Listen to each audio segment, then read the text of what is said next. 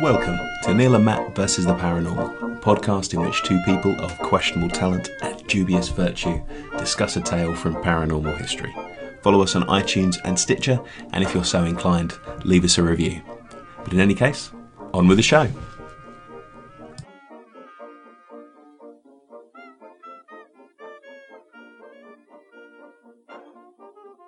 Welcome back, listeners, to part 2 of our episode on Harry Price. I'm joined, I say as ever, but it may not always be the case in the future, but certainly as of last episode, my friend Matt, to whom I will explain various bizarre tales of paranormal history. So when we last left off, we were discussing the intriguing career of Harry Price, magician turned psychic investigator turned alleged charlatan. Yeah. And when we last left Harry, he had been appointed director of the National Laboratory of Psychical Research, thanks to his association with the London Spiritualist Alliance. Despite the antipathy between the two organisations, the SPR, the Society of Psychical Research, was tentatively supportive of Price's project, even though there were still naysayers who opposed the NLPR's proposal to recompense mediums for testing, the NLPR being the National Laboratory of Psychical Research. So they were setting up a system where they would pay mediums to be tested. Can you see any reason why people might have an incentive there to try and... Absolutely not. They're all truth seekers. Okay, yeah, so fine. Despite such doubting voices, 250 members of the London Spiritualist Alliance paid a guinea each to get the laboratory through its first year. Okay. So 250 guineas, yeah. I presume that's quite a lot in Victorian money, with membership reaching nearly 1,000 by year 2. Wow. It's a growth industry. A considerable undertaking. The laboratory contained a chemical laboratory, an X-ray machine, a seance area, a library, a darkroom, an office and a workshop. Between 1928 to 1931, the laboratory conducted investigations into several prominent mediums and associated phenomena. One of these studies regarded Pasquale Urto, the luminous wonder of Naples. Urto was an Italian medium, famous for appearing completely nude in the seance room, and for producing sparks that shot out of his backside. I think that's infamous, not famous. Like I said, there's all this weird stuff mixed up with mediumship. Naked stuff shooting out your backside. Indeed. He would also materialise famous figures such as Charlemagne and Pope Leo III and enter into trance states. When examined by Price, Urto entered a trance and attempted to undress Harry, although Harry stopped him before the lower half of his clothing was removed. So I'm guessing he got his shirt off, which is a little odd. Yeah, he didn't stop him at that point. No, also, I mean, Victorian clothing, quite layered, I presume. Then Urto entered a deep trance and began to shriek, after which flames and sparks alighted across his body. The next morning, Harry found traces of ferrocerium, the synthetic alloy used as flint in cigarette lighters, in the laboratory. He concluded Urto was a fraud. Later it was found that Urto produced sparks from his rectum by hiding iron filings up his bottom, which he ignited by vigorously rubbing his buttocks together. And that proved the existence of ghosts. This is why Netflix is so important, because in the days before Netflix existed, this is what people did for shits and giggles. You'd have a very familiar, and I mean familiar in terms of getting familiar with you, Italian gentleman stripping nude and jumping up and down, producing sparks from his rear. Well, it's either that or watching the new series of Orange is the New Black, and I think I know which one I'd rather have. Urto. It's the Italian man, yeah. Of course. Yeah. In the late 1920s and the early 1930s, Harry retested Rudy Schneider, who he had so enthusiastically endorsed years before. In a setup similar to that of Sir William Crookes' testing of Anna Fay, Harry bound Rudy and then linked him to a circuit that would flash if the circuit broke, indicating Rudy was attempting to escape his controls and manually produce the psychic phenomena. Yeah. The usual stuff occurred during Rudy's testings. Bells were rung, handkerchiefs were tied, a zither was played, all the usual stuff. And all without the device alerting Harry to Rudy escaping his controls. Critics did point out that the device could be circumvented. If Harry crossed his arms and legs, if Rudy crossed his arms and legs, for example, he could complete the circuit but still break his bonds. This is not foolproof. Probably what you're saying. Nonetheless, Harry was very satisfied and placed a notice in the papers offering £1,000 to any conjurer who could reproduce Rudy's powers under similar conditions, with no takers. Oh, they thought of just maybe watching him whilst he did it. Yeah, watching him closely. Yeah. And making sure he wasn't up to no good. Yeah, or, yeah. Mm-hmm. In 1931, the NLPR undertook its most prominent case to date, that of notorious medium Helen Duncan. Yeah. She was a materialisation medium who claimed to summon spirits that manifested in ectoplasm she emitted from her mouth whilst in a trance. Duncan had previously been exposed as a fraud a few years prior when she'd been photographed at a séance presenting a spirit that was found in fact to be a doll. Naughty Helen. That is appalling. Well, you get into this thing as well, what they call mixed mediumship. Yeah. And a lot of what people will do then and now to explain why people that they believe to have generally paranormal powers are exposed as faking, saying they fake some of the time so as not to disappoint people or not to rob their own livelihood of a successful performance. So some of it's real and some of it isn't. And all the stuff that you catch them on is when they're not doing it properly, and all the other stuff is real. It's real. Yeah. So their definition of real is the stuff you didn't catch me cheating on. Yes. It's very useful. Harry was understandably sceptical regarding Duncan. And believed that she was swallowing and regurgitating cheesecloth as her ectoplasm. Oh, nice. Yeah, it's quite common apparently. Harry tested a sample of ectoplasm produced by Duncan and proved that it was as he suspected and made of cheesecloth. The rest of the test seances did not go well. Duncan reacted violently to attempts to x-ray her, running from the laboratory and making a scene in the street, where her husband had to restrain her. Wow. Harry suspected she had done this in order to pass the fake ectoplasm to her husband, who would then hide it away. According to Price, and this is in his writings later on, I leave the reader to visualise the scene. A 17-stone woman clad in black satin tights, locked to the railings, screaming at the top of her voice. Stop that. you had me at the 17-stone woman tied to the radiator. A crowd collected and the police arrived. The medical men with us explained the position and prevented them from fetching the ambulance. We got her back to the laboratory, and at once she demanded to be x-rayed. In reply, Dr. William Brown turned to Mr. Duncan and asked him to turn out his pockets. He refused and would not allow us to search him. There was no question that his wife had passed in the cheesecloth in the street. However, they gave us another séance, and the control said we could cut off a piece of teleplasm. So control there is her spirit guide, essentially. Oh, great. Her way into the spirit world. So as she channels the control says that they could cut off a piece of teleplasm, the ectoplasm, or cheesecloth. Indeed. The sight of half a dozen men, each with a pair of scissors waiting for the word, was amusing. It came and we all jumped. One of the doctors got hold of the stuff and secured a piece. The medium screamed and the rest of the teleplasm went down her throat. This time it wasn't cheesecloth. It was proved to be paper soaked in the white of an egg and flattened into a folded tube.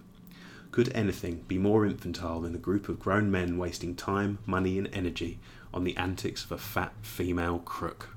I can't think of anything, but, I was sort of with him to the end. I don't know why he needs to body shame the poor woman. Yeah, why did they mention the 17 stone part? That's not very He's nice. quite put out. I think essentially you've got a bit of Victorian patriarchy sneaking in. He's quite put out that he's had his time wasted by a woman, and worse than that, a fat woman. Gosh, what is the world coming to? Indeed. Duncan would go on to be the last person to be imprisoned under the British Witchcraft Act of 1735, which made it legal to falsely proclaim to procure spirits. At their 1944 trial, Harry gave evidence in relation to this 1931 testing of her abilities. So it was illegal to falsely claim to be a witch? Yep, you could legally... But it was also illegal to be a witch? It was illegal to claim to have witchy powers. Right. Although, I suppose if you could prove the reality of said witchy powers, it wouldn't be a crime. No, they just burn you or drown you in the pond. I mean, it was 1944, they probably didn't burn her. No, be a waste. I think they just gave her a fine. Oh, okay, all right. Soon after the Duncan investigation, Harry also had to revise his enthusiasm regarding Rudy Schneider. In 1932, a photograph from one of Harry's sittings with Rudy showed that the medium had managed to free his arm and move a handkerchief from the table. No. A disgruntled Harry conceded the findings of the other experiment should be revised due to the evidence showing that Rudy could free himself from the controls. So he's had to ditch old Rudy. Harry in his laboratory had exposed these three fakers, Schneider, Duncan and Erto, as frauds. It was also during this time that Harry became involved in one of the most notorious haunted house cases in English history, Borley Rectory. Yes. Which is in Essex. Right, perfect. Strangely enough. Yeah. Borley Rectory was built in 1862 by the Reverend Henry Dawson Ellis Bull. Too many names. The house was built on the site of an earlier rectory that had been destroyed by fire in 1841. Although ghostly footsteps were apparently heard in the 1860s, it wasn't until the 20th century that Borley Rectory's reputation for the paranormal became established. Mm-hmm. Henry Dawson Bull's son Harry now occupied the rectory with his 4 daughters. Sorry, another Harry. No, so this is Harry Harry Price. No, this is Harry Bull now. He won't be in the story for long. There's at least 3 Harrys in this story. There's a lot of Harrys. Yeah. and a lot of Harrys. Does Prince Harry come into this at any point? No. No? Okay. So Henry Dawson Ball's son Harry now occupied the rectory with his 4 daughters and claimed to have seen a phantom coach driven by 2 headless men travel across the fields near the rectory. And his daughters claimed to see the spirit of a nun walk by the rectory at night. They tried to speak with the spirit, but it disappeared. In 1928, Harry Ball died, and the rectory passed to Reverend Guy Smith and his wife Mabel. They disliked living in the rectory. The house was cold, water had to be drawn from a well, and the roof was in such bad condition that several of the rooms could not be lived in. They contacted a reporter from the Daily Mirror in 1929 and described mysterious creaking noises, the sound of footsteps, and the atmosphere of doom and foreboding. The Daily Mirror ran with the story, describing the cold rooms, odious smells, tapping mirrors, bells ringing of their own accord, and frightful groaning. So they've... It's a slow news day then, wasn't it? If that was... They sexed up the dossier a little bit with that one. Yeah. The Smiths may have had an ulterior motive. They wished to leave the rectory and had contacted the diocese for aid. So they want to get out of their shit house. Saying that it's haunted might be a good way of doing it. Yeah, that's one good way, isn't it? The Smiths later explained that they only contacted investigators to dispel the myths around the haunting that had been propagated by the Balls and their various family members, and not in response to any paranormal experience. No, of course not.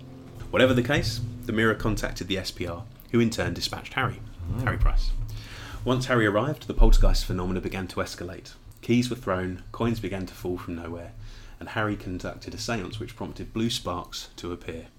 Blue sparks? Ah, now we know about sparks, don't we? He apparently made contact with the spirit of a dead man, which communicated via taps on a mirror. Harry left the next day, and although 2 other mediums came to keep up watch, no further phenomena took place. Wow. Mrs. Smith would later say, "We could not help but suppose that Mr. Price was producing some of the effects." Oh, they are so cynical. You think quite scandalous. This is the heroic figure who exposed the farty, sparking Italian man and the fat female crook. And now you're stressing that he might be less than honourable himself. Yes, I think it's quite terrible to speak of him in that way. Especially speaking of the dead. he is dead, right? Well, yes. Good. Yeah, he died in the late 40s. Okay. As continues to this day, ghost hunters and paranormal enthusiasts flock to Borley, with one firm from a nearby town running ghost trips. The Smiths, potentially due to the disturbance of all this interest, were moved by the authorities to another parish. They got what they wanted. Mission successful. Yeah. Harry returned to investigate the now empty rectory, recording several odd phenomena. When a Daily Mail journalist accompanied Price and his assistant to the rectory to examine this phenomena, Harry noted a broken window, which he claimed had been smashed by poltergeist activity. All of a sudden, the neighbouring window spontaneously smashed. Wow. As the journalist relayed, within 2 or 3 seconds of Price pointing out to me the glassless frame of this window, its neighbour suddenly smashed, and another cascade of glass tumbled down. Just before this, I realised Price had taken a step behind me. I heard a swishing sound as if a missile had been thrown, and then the window broke. As they descended some stairs, half a brick rolled down. The journalist grabbed Harry, believing him to be responsible for the so-called phenomena, and found that his coat pockets were full of stones. Yeah, well, maybe he'd been doing some gardening and had just put the stones in the... Yeah. So cynical. The Mail, however, feared that Harry would sue if they ran so naked an expose of his activities, and instead ran a neutral piece that let Harry off the hook. That's horrendous. Which paper is this? It's that bastion of journalistic integrity, the Daily Mail. Daily Mail. You see, I expect more from them. I expect them to gleefully expose any sort of celebrity fraud. Yeah. But there you go. Harry left Borley Rectory alone for a while. I wonder why. He had, in any case, other problems on his mind, including the fact that the running costs of his laboratory, exacerbated by the fact he had yet to endorse any actual psychical phenomena, were becoming too high to realistically sustain. The LSA stepped in to help, announcing that it would rebrand as the London Alliance of Psychic Science and the National Laboratory of Psychical Research and take over the lab. However, still smarting from their occasionally combative relationship in the past, Harry spurned the takeover at the last minute and withdrew from the plan to amalgamate. Stupid. I know, he's a bit of a self-defeating figure. Harry did approach the SBR, but they rejected his offer to continue as lead investigator if the laboratory was handed over. So they said, "We'll have your laboratory. We're not so hot on you, Harry." Yeah. Harry then tried the Georg August Universität in Göttingen, Germany. This was an attractive move, given that the prestige of that university and Germany's more robust enthusiasm for spiritualism at the time. However, they too passed on the laboratory after reading some of Price's supportive articles of otherwise dubious seances. What about the whole Germans' fondness of Nazis at the time? Well, it's only 1930, 30. Oh, be fine. So it's fine. It's still the Weimar era. Adolf, lovely bloke. Yes, go on.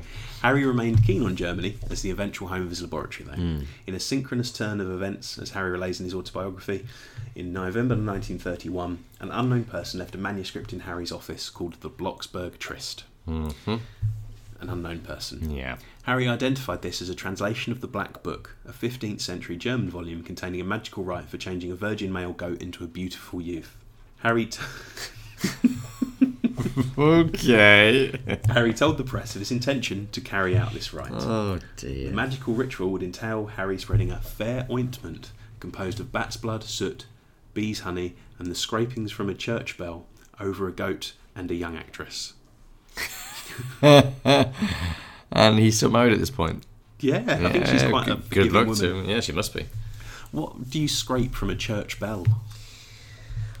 I don't know. It's odd, but it's not going to. It's not going to help you turn a goat into a young person, is it? No, it's just mould, presumably. Yeah. I'm not really sure why the young actress needs to be there as well, unless she's going to turn into a goat afterwards. In Harry's defence, he said he would conduct the ritual to prove the fallacy of transcendental magic. Of course, that's what I was thinking. Yeah, that's great because you can't. So if it works, you're a hero. Turned a goat into a man. Yeah, well done. A beautiful youth. Yeah, and if it doesn't work, you can go, well, I told you it was stupid. It's quite a cunning ploy. It is quite cunning, yeah. In June, Harry and his entourage, including the goat, arrived at the summit of the Brocken, highest of the Harz Mountains in Saxony-Anhalt, to perform the ritual. There were several journalists, a movie crew, and numerous politicians, artists, and members of the public in attendance. Harry, in evening dress, began to intone Latin incantations. The actress poured red wine over the goat, and then Harry applied the ointment to the goat and to the actress's chest. He then threw a sheet over the goat and counted to 10. When the sheet was removed, the goat was still a goat, although one of the clairvoyants in attendance, Erich Jan Hassanen, who was an early advisor to Hitler and whose prediction of the Reichstag fire more than likely called his assassination by the SA, ran forward and produced from under the sheet a dwarf clothed in German national dress. So as the headlines from that, they poured red wine on a goat, Harry smeared the ointment on the actress's chest, yeah, and then Hitler's astrologer ran up and produced a dwarf in lederhosen. All I can think of is waste of wine. It sounds like a good night. It does sound like a good night. Actually, it sounds like most of my Friday nights when I was younger. So, sorry, is he saying that the dwarf was already hiding underneath the... I think the idea was that they were going to have the dwarf in lederhosen pop out in the role of the beautiful youth. Yeah. But fucked it up. Yeah, and also how are they going to get rid of the goat? I don't know, perhaps it was drunk on the red wine. No. And also, the young actress's breasts. Yes. Does it mention anything more about them? Only that they're covered in a mixture of bat's blood, soot, bees' honey, and the scrapings from a church bell. So, I mean, if that does it for you... Well, it's a very specific fetish. That is a very, very niche fetish, yeah. The event made Price a lot of money, although it perhaps cost him his reputation. Despite, or perhaps because of this ridiculous event, he was soon asked to investigate a telepathic talking mongoose on the Isle of Man. No. The mongoose, named Jeff, was apparently the guest of the Irving family of Cashin's Gap, Isle of Man. The family, comprised of James, Margaret and their teenage daughter Voirrey, claimed they heard persistent scratchings and animal noises in the wall of their house. Eventually, the unseen entity started to pick up human language from the family and before long introduced itself. It told them that their name was Jeff and that he was a mongoose born in New Delhi, India in 1852. Right. Yeah, this is a thing that happened. Again, life on the Isle of Man must be really dull, mustn't it? I also like that sort of hidden in that description, if you ignore the telepathic talking mongoose, yeah, it also requires, even if you ignore that, it requires you to believe that the mongoose was 80 odd years old. I don't know how long a mongoose lives, but I'm willing to bet it's not over 80 years. I'm also willing to guess that. Where does it come from? Somewhere in India? New Delhi. I think there are mongooses in India. There might be, but I bet none of them are called Jeff. I don't think there's many mongooses on the Isle of Man, or perhaps more appropriately. Jeff with a G as well. But Jeff, G-E-F, not... G-E-O-F-F. Jeff told the family that he was an extra clever mongoose, and although generally pleasant in his manner, he could occasionally be rude, saying things such as, "I have been in nicer homes than this. Carpets, piano, satin covers on polished tables. I'm going back there. Ha ha ha." Once claiming, "I could kill you all, but I won't." Which I actually find really sinister. Well, I could kill you. No, I noticed I didn't say I won't. I know, only you could. Yeah. I mean, anything's physically possible, Yeah, isn't it? it's true, I could. Well, not anything.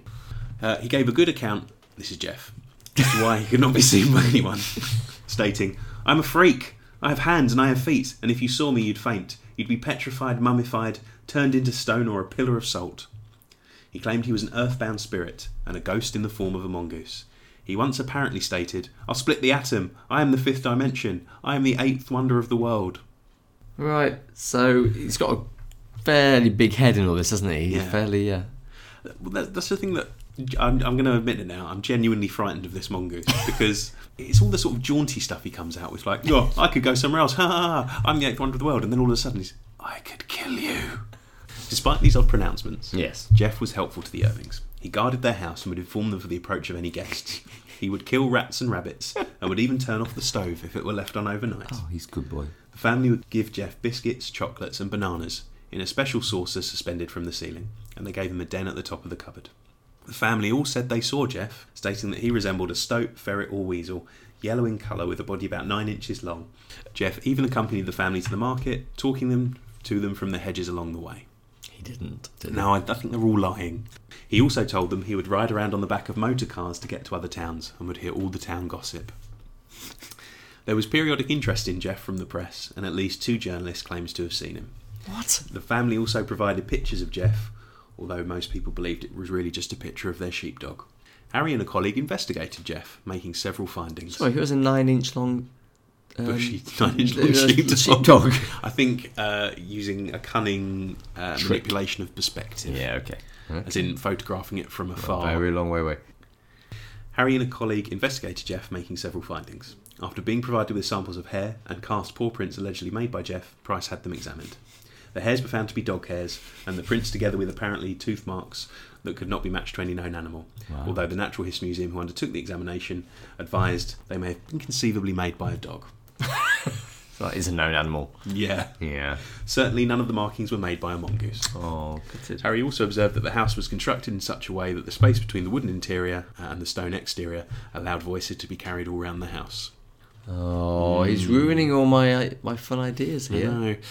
Harry's up to his old tricks. He's debunking the fun stuff. Yeah. And then making some bollocks stuff rubbing himself. fair ointments on maidens. Yeah. Tellingly, Harry never saw Jeff, and there were no occurrences while he stayed at the house. So at least we know he's not making it up for a change. Yeah. As he later wrote, Jeff returned to the farm on the same evening as we left it. Perhaps we passed him on the way down the mountain. He told Mr. Irving that although he had a few days' holiday, he was present on the house during our visit and heard all that we said. He gave various excuses for not showing himself, one of which was that Mr. Lambert, who's the other experimenter, was a doubter. He admitted to knocking over a saucepan of water in the living room.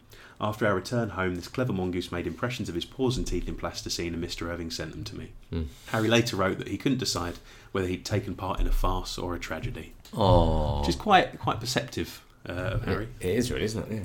Harry was also drawn back to Borley Rectory, which was now inhabited by Lionel and Marianne Foyster, cousins to the Balls, and their adopted daughter Adelaide. They reported the usual phenomena, poltergeist activity, bells ringing, ghostly figures, etc., but also many new occurrences such as voices, mysterious fires, and another round of activity very much centred on Marianne Foyster. Here is a small collection of what occurred, taken from Lionel Foyster's diary. October the 16th, 1930. Jugs and other utensils disappearing and coming back. Peculiar smells, especially one most nearly resembling lavender, noticeable particularly in our bedroom. Bells rung. Do you think that could have been lavender? In a bed, very possibly. Yeah. A bracelet detached from the wristwatch while Marianne is in a room only a few feet away and no one else in the house beside Adelaide. Bracelet was taken and has never been seen since. February 25th. A big return of crockery that had previously unaccountably disappeared. Marianne asks for a teapot. This is also returned. Do you think it maybe was put in the wrong cupboard and they found it? I find if I can't find something covered, I wander around my kitchen asking for it to be returned. Yeah. And I look in another cupboard and it's there. Yeah, it's amazing. That isn't that strange? March the 7th. Marianne thrown at in the afternoon. In the evening I attempt to exorcise the spirits. Stone hits me on shoulder. Books thrown out of shelves in Marianne's sewing room. Pictures in hall and staircase taken down and laid on ground. March 10th. A little pile of 5 stones found behind Marianne's pillow when she woke up in the morning. More objects carried in the house. A stone through a pane of glass in staircase window. Let's just check Harry wasn't outside with his pockets full of stones. Yes, sorry, yeah. March 28th. Marianne sees a monstrosity. Turns out to be a mirror. Seen by her and others on occasion near the kitchen door. It touches her on the shoulder with an iron-like touch. Iron-like touch? It burnt her? That kind of iron? I don't think it was a steam iron. Or was it a cold piece of iron? I never thought of it like that. Iron-like touch? Can you imagine? Oh, it just feels just like iron. Yeah. It's a weird thing to say. May. Marianne sees paper in the air. It falls to the ground. It's discovered to have some hardly decipherable writing on it. Next day when we came up, it had disappeared. So wind and gravity combined. And the iron-like touch. Yeah. I like the monstrosity as well. There's no attempt to describe what it was. It's just a monstrosity. Where have you been Where today? were you I at saw the a time, monstrosity. I was not born. Oh, well, okay. I was yet to be formed, I'll have you know. Harry had his doubts. Probably because he knew he wasn't doing it for a change. Yeah. He wrote to a colleague, "It's the most amazing case, but amazing only insofar that we're convinced the main phenomena that we saw was fraudulent, because we took steps to control various rooms and persons and the manifestation ceased." Harry suspected Marianne Foyster was responsible, although he dismissed her active agency in falsifying the hauntings purposefully in a rather typical way by saying, "It's possible the actions may be the result of hysteria." Oh, bless her. So she's just a crazy woman. Mad, not bad. That insane womb inside her that drove her to... Yeah. Nevertheless, none of this stopped Harry from writing many books about Borley and publicly exclaiming it to be the most convincing and best documented case of haunting, especially poltergeist haunting, in the annals of psychic research. As for Marianne Foyster, in later interviews she stated that she suspected that Lionel may have fabricated some of the incidents with investigators, and later still said that she'd been in a sexual relationship with the lodger Frank Peerless, and that she faked the paranormal incidents to cover up their liaisons. It's worth noting, however, that she had a rather sharp sense of humour and may have been playing along with her interviewers at these times. Another lodger, Louis Mayling, eventually gave his account in a book published over the last few years, stating that the Balls, Smiths, Foysters were all in on the hoaxing over the years. The ringing of the servants' bells was accomplished by Mayling and others prodding the servants' bells through barred windows over a well in the kitchen, and the magic piano that apparently claimed played by itself was actually manipulated by plucking the piano strings with a poker from the safety of a nearby gap in the wall. Oh, clever. The Foysters, hard up for money, had actively engaged Mayling in the hoax, encouraging him to walk around the garden at dusk in a black cape and a turned-up collar to pose as a headless monk. The odd construction of the house also played its part. Sea sand had been used on the walls in place of regulation material, causing a permanent dampness which allowed the walls to be written on, while also allowing that writing to disappear over a few hours. The mysterious noises reported by the Foysters could also be explicable by a new water heater which emitted heavy knocking sounds. In addition, the skirting boards were lined with phosphorus powder, which catches fire when exposed to the air, explaining the mysterious blazes. Why would you line your wooden house with phosphorus? I would line my wooden house with a notoriously flammable substance. So Borley Rectory, still thought of as the most haunted. Con. Yeah, probably wasn't haunted. Oh dear. This is so disappointing. I know it is, isn't it? Yeah. In 1932, Harry approached the University of London as a possible home for his laboratory, although despite initial interest, he was again rejected. Beginning to think the problem is Harry. Yeah. There's a common thread here, isn't there? On the verge of having to dissolve the laboratory, a number of supportive friends helped with the cause, including academics and philosophers who formed the University of London Council for Psychic Investigation. Nothing to do with the University of London. No, you have to put that out before they sue you as well. They took over the laboratory and appointed Harry as the honorary secretary. He continued his investigations, looking into firewalking, rope tricks and escapology. So he's still getting done. In 1935, Harry began to explore the possibility of transferring the laboratory to Germany. By 1937, the proposal had gained legs, and Harry had gained the attention of a particularly influential patron, Adolf Hitler. No way. It's true. It's true. Harry visited Germany in April that year as a guest of the Third Reich. Oh dear. Although Harry later claimed to have not met Hitler, Hitler was in the area at the time of his visit, and it seems likely that Harry was fudging the truth retrospectively. Additionally, Harry had written to Dr. Dingwall in 1939, stating he had personally drafted a letter to Hitler asking if he could attend that year's Nuremberg rally. Wow. That's awkward, isn't it? Fate was against Harry as always, however, and the outbreak of the Second World War put paid to the Third Reich sponsoring the laboratory. Yeah. Eventually it was wound down, with much of the equipment donated to Guy's Hospital, where it remains to this day. Wow. In 1937, Harry returned to Borley Rectory for the final time, taking out a year-long rental agreement on the now empty property, the Foysters having departed in 1935. He recruited 48 observers, mainly students, to help observe any phenomena at the property. Unsurprisingly, very little was reported, unless Harry himself was present. One touring observer who witnessed mysterious writings on the wall found they only appeared when Price was with them, concluding that he was drawing them in pencil shortly before they were discovered. Measures such as thermographs were employed to detect any mysterious changes in temperature, a practice which ghost hunters employ even now, but they failed to detect anything. One of the only recorded incidents was on Harry's very last visit to the property, an apparently levitating brick that was photographed mid-flight in the kitchen passage. Levitating mid-flight, so thrown. Very famous ghosty picture, one you can find online easily. Unfortunately, what Harry neglected to mention, and which can be seen in the original uncropped version of the photograph, were the workmen nearby who were demolishing the hall.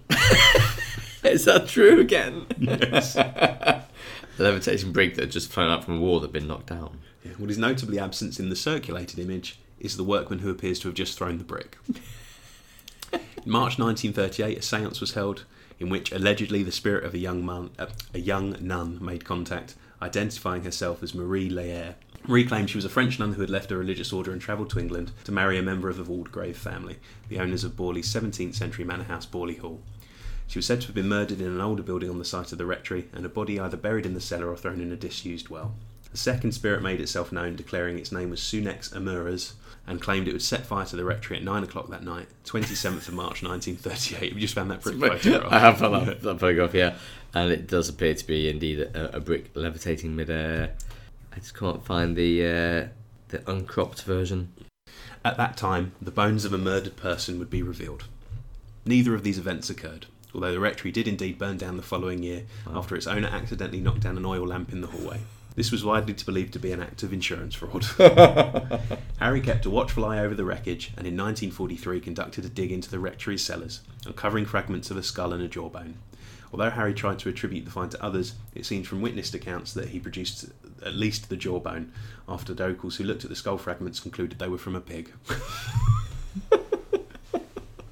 Harry, in basic retirement following the wind-up of his laboratory, continued to write, including his autobiography Search for the Truth, and having written 2 books on Borley Rectory, sought commission for a third.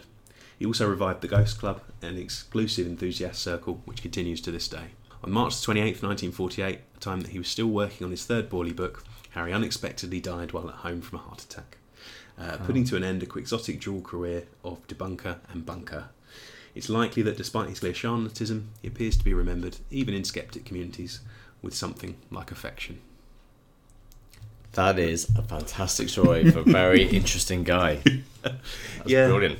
He complete charlatan, but also exposed other charlatans. I think he's one of those, likeable rogue, maybe. Yeah, I mean, he certainly got on with Hitler. Yeah, so there you go. It's a good test of character. Don't judge him. Judge a man by his company. What does that say about us? Indeed. I particularly like that as soon as the Second World War broke out, he's like, I never met Hitler. Oh, that Hitler? Yeah. I thought it was a different leader of the Third Reich. Or Hitler. That is amazing stuff, actually. It's good stuff, Harry. Yeah, it is. I'm genuinely amazed how much stuff there is about him, actually, how much stuff you can find out, how much research you've done. I have to say, I was greatly helped by the Harry Price website, which contains extracts from all of his work, and although is perhaps a little kinder to Harry than we were, is very helpful. An additional several sort of newspaper articles and Wikipedia and etc. is also very useful. And Richard Morris's book, Harry Price, the Psychic Detective, absolutely excellent and quite frank about Harry's failings. And there's loads of stuff in that book that we didn't touch upon at all in any of our 2 episodes. So I thoroughly recommend anyone pick that up. Good stuff. Yeah, we're done. I like that. It's a good format, you know.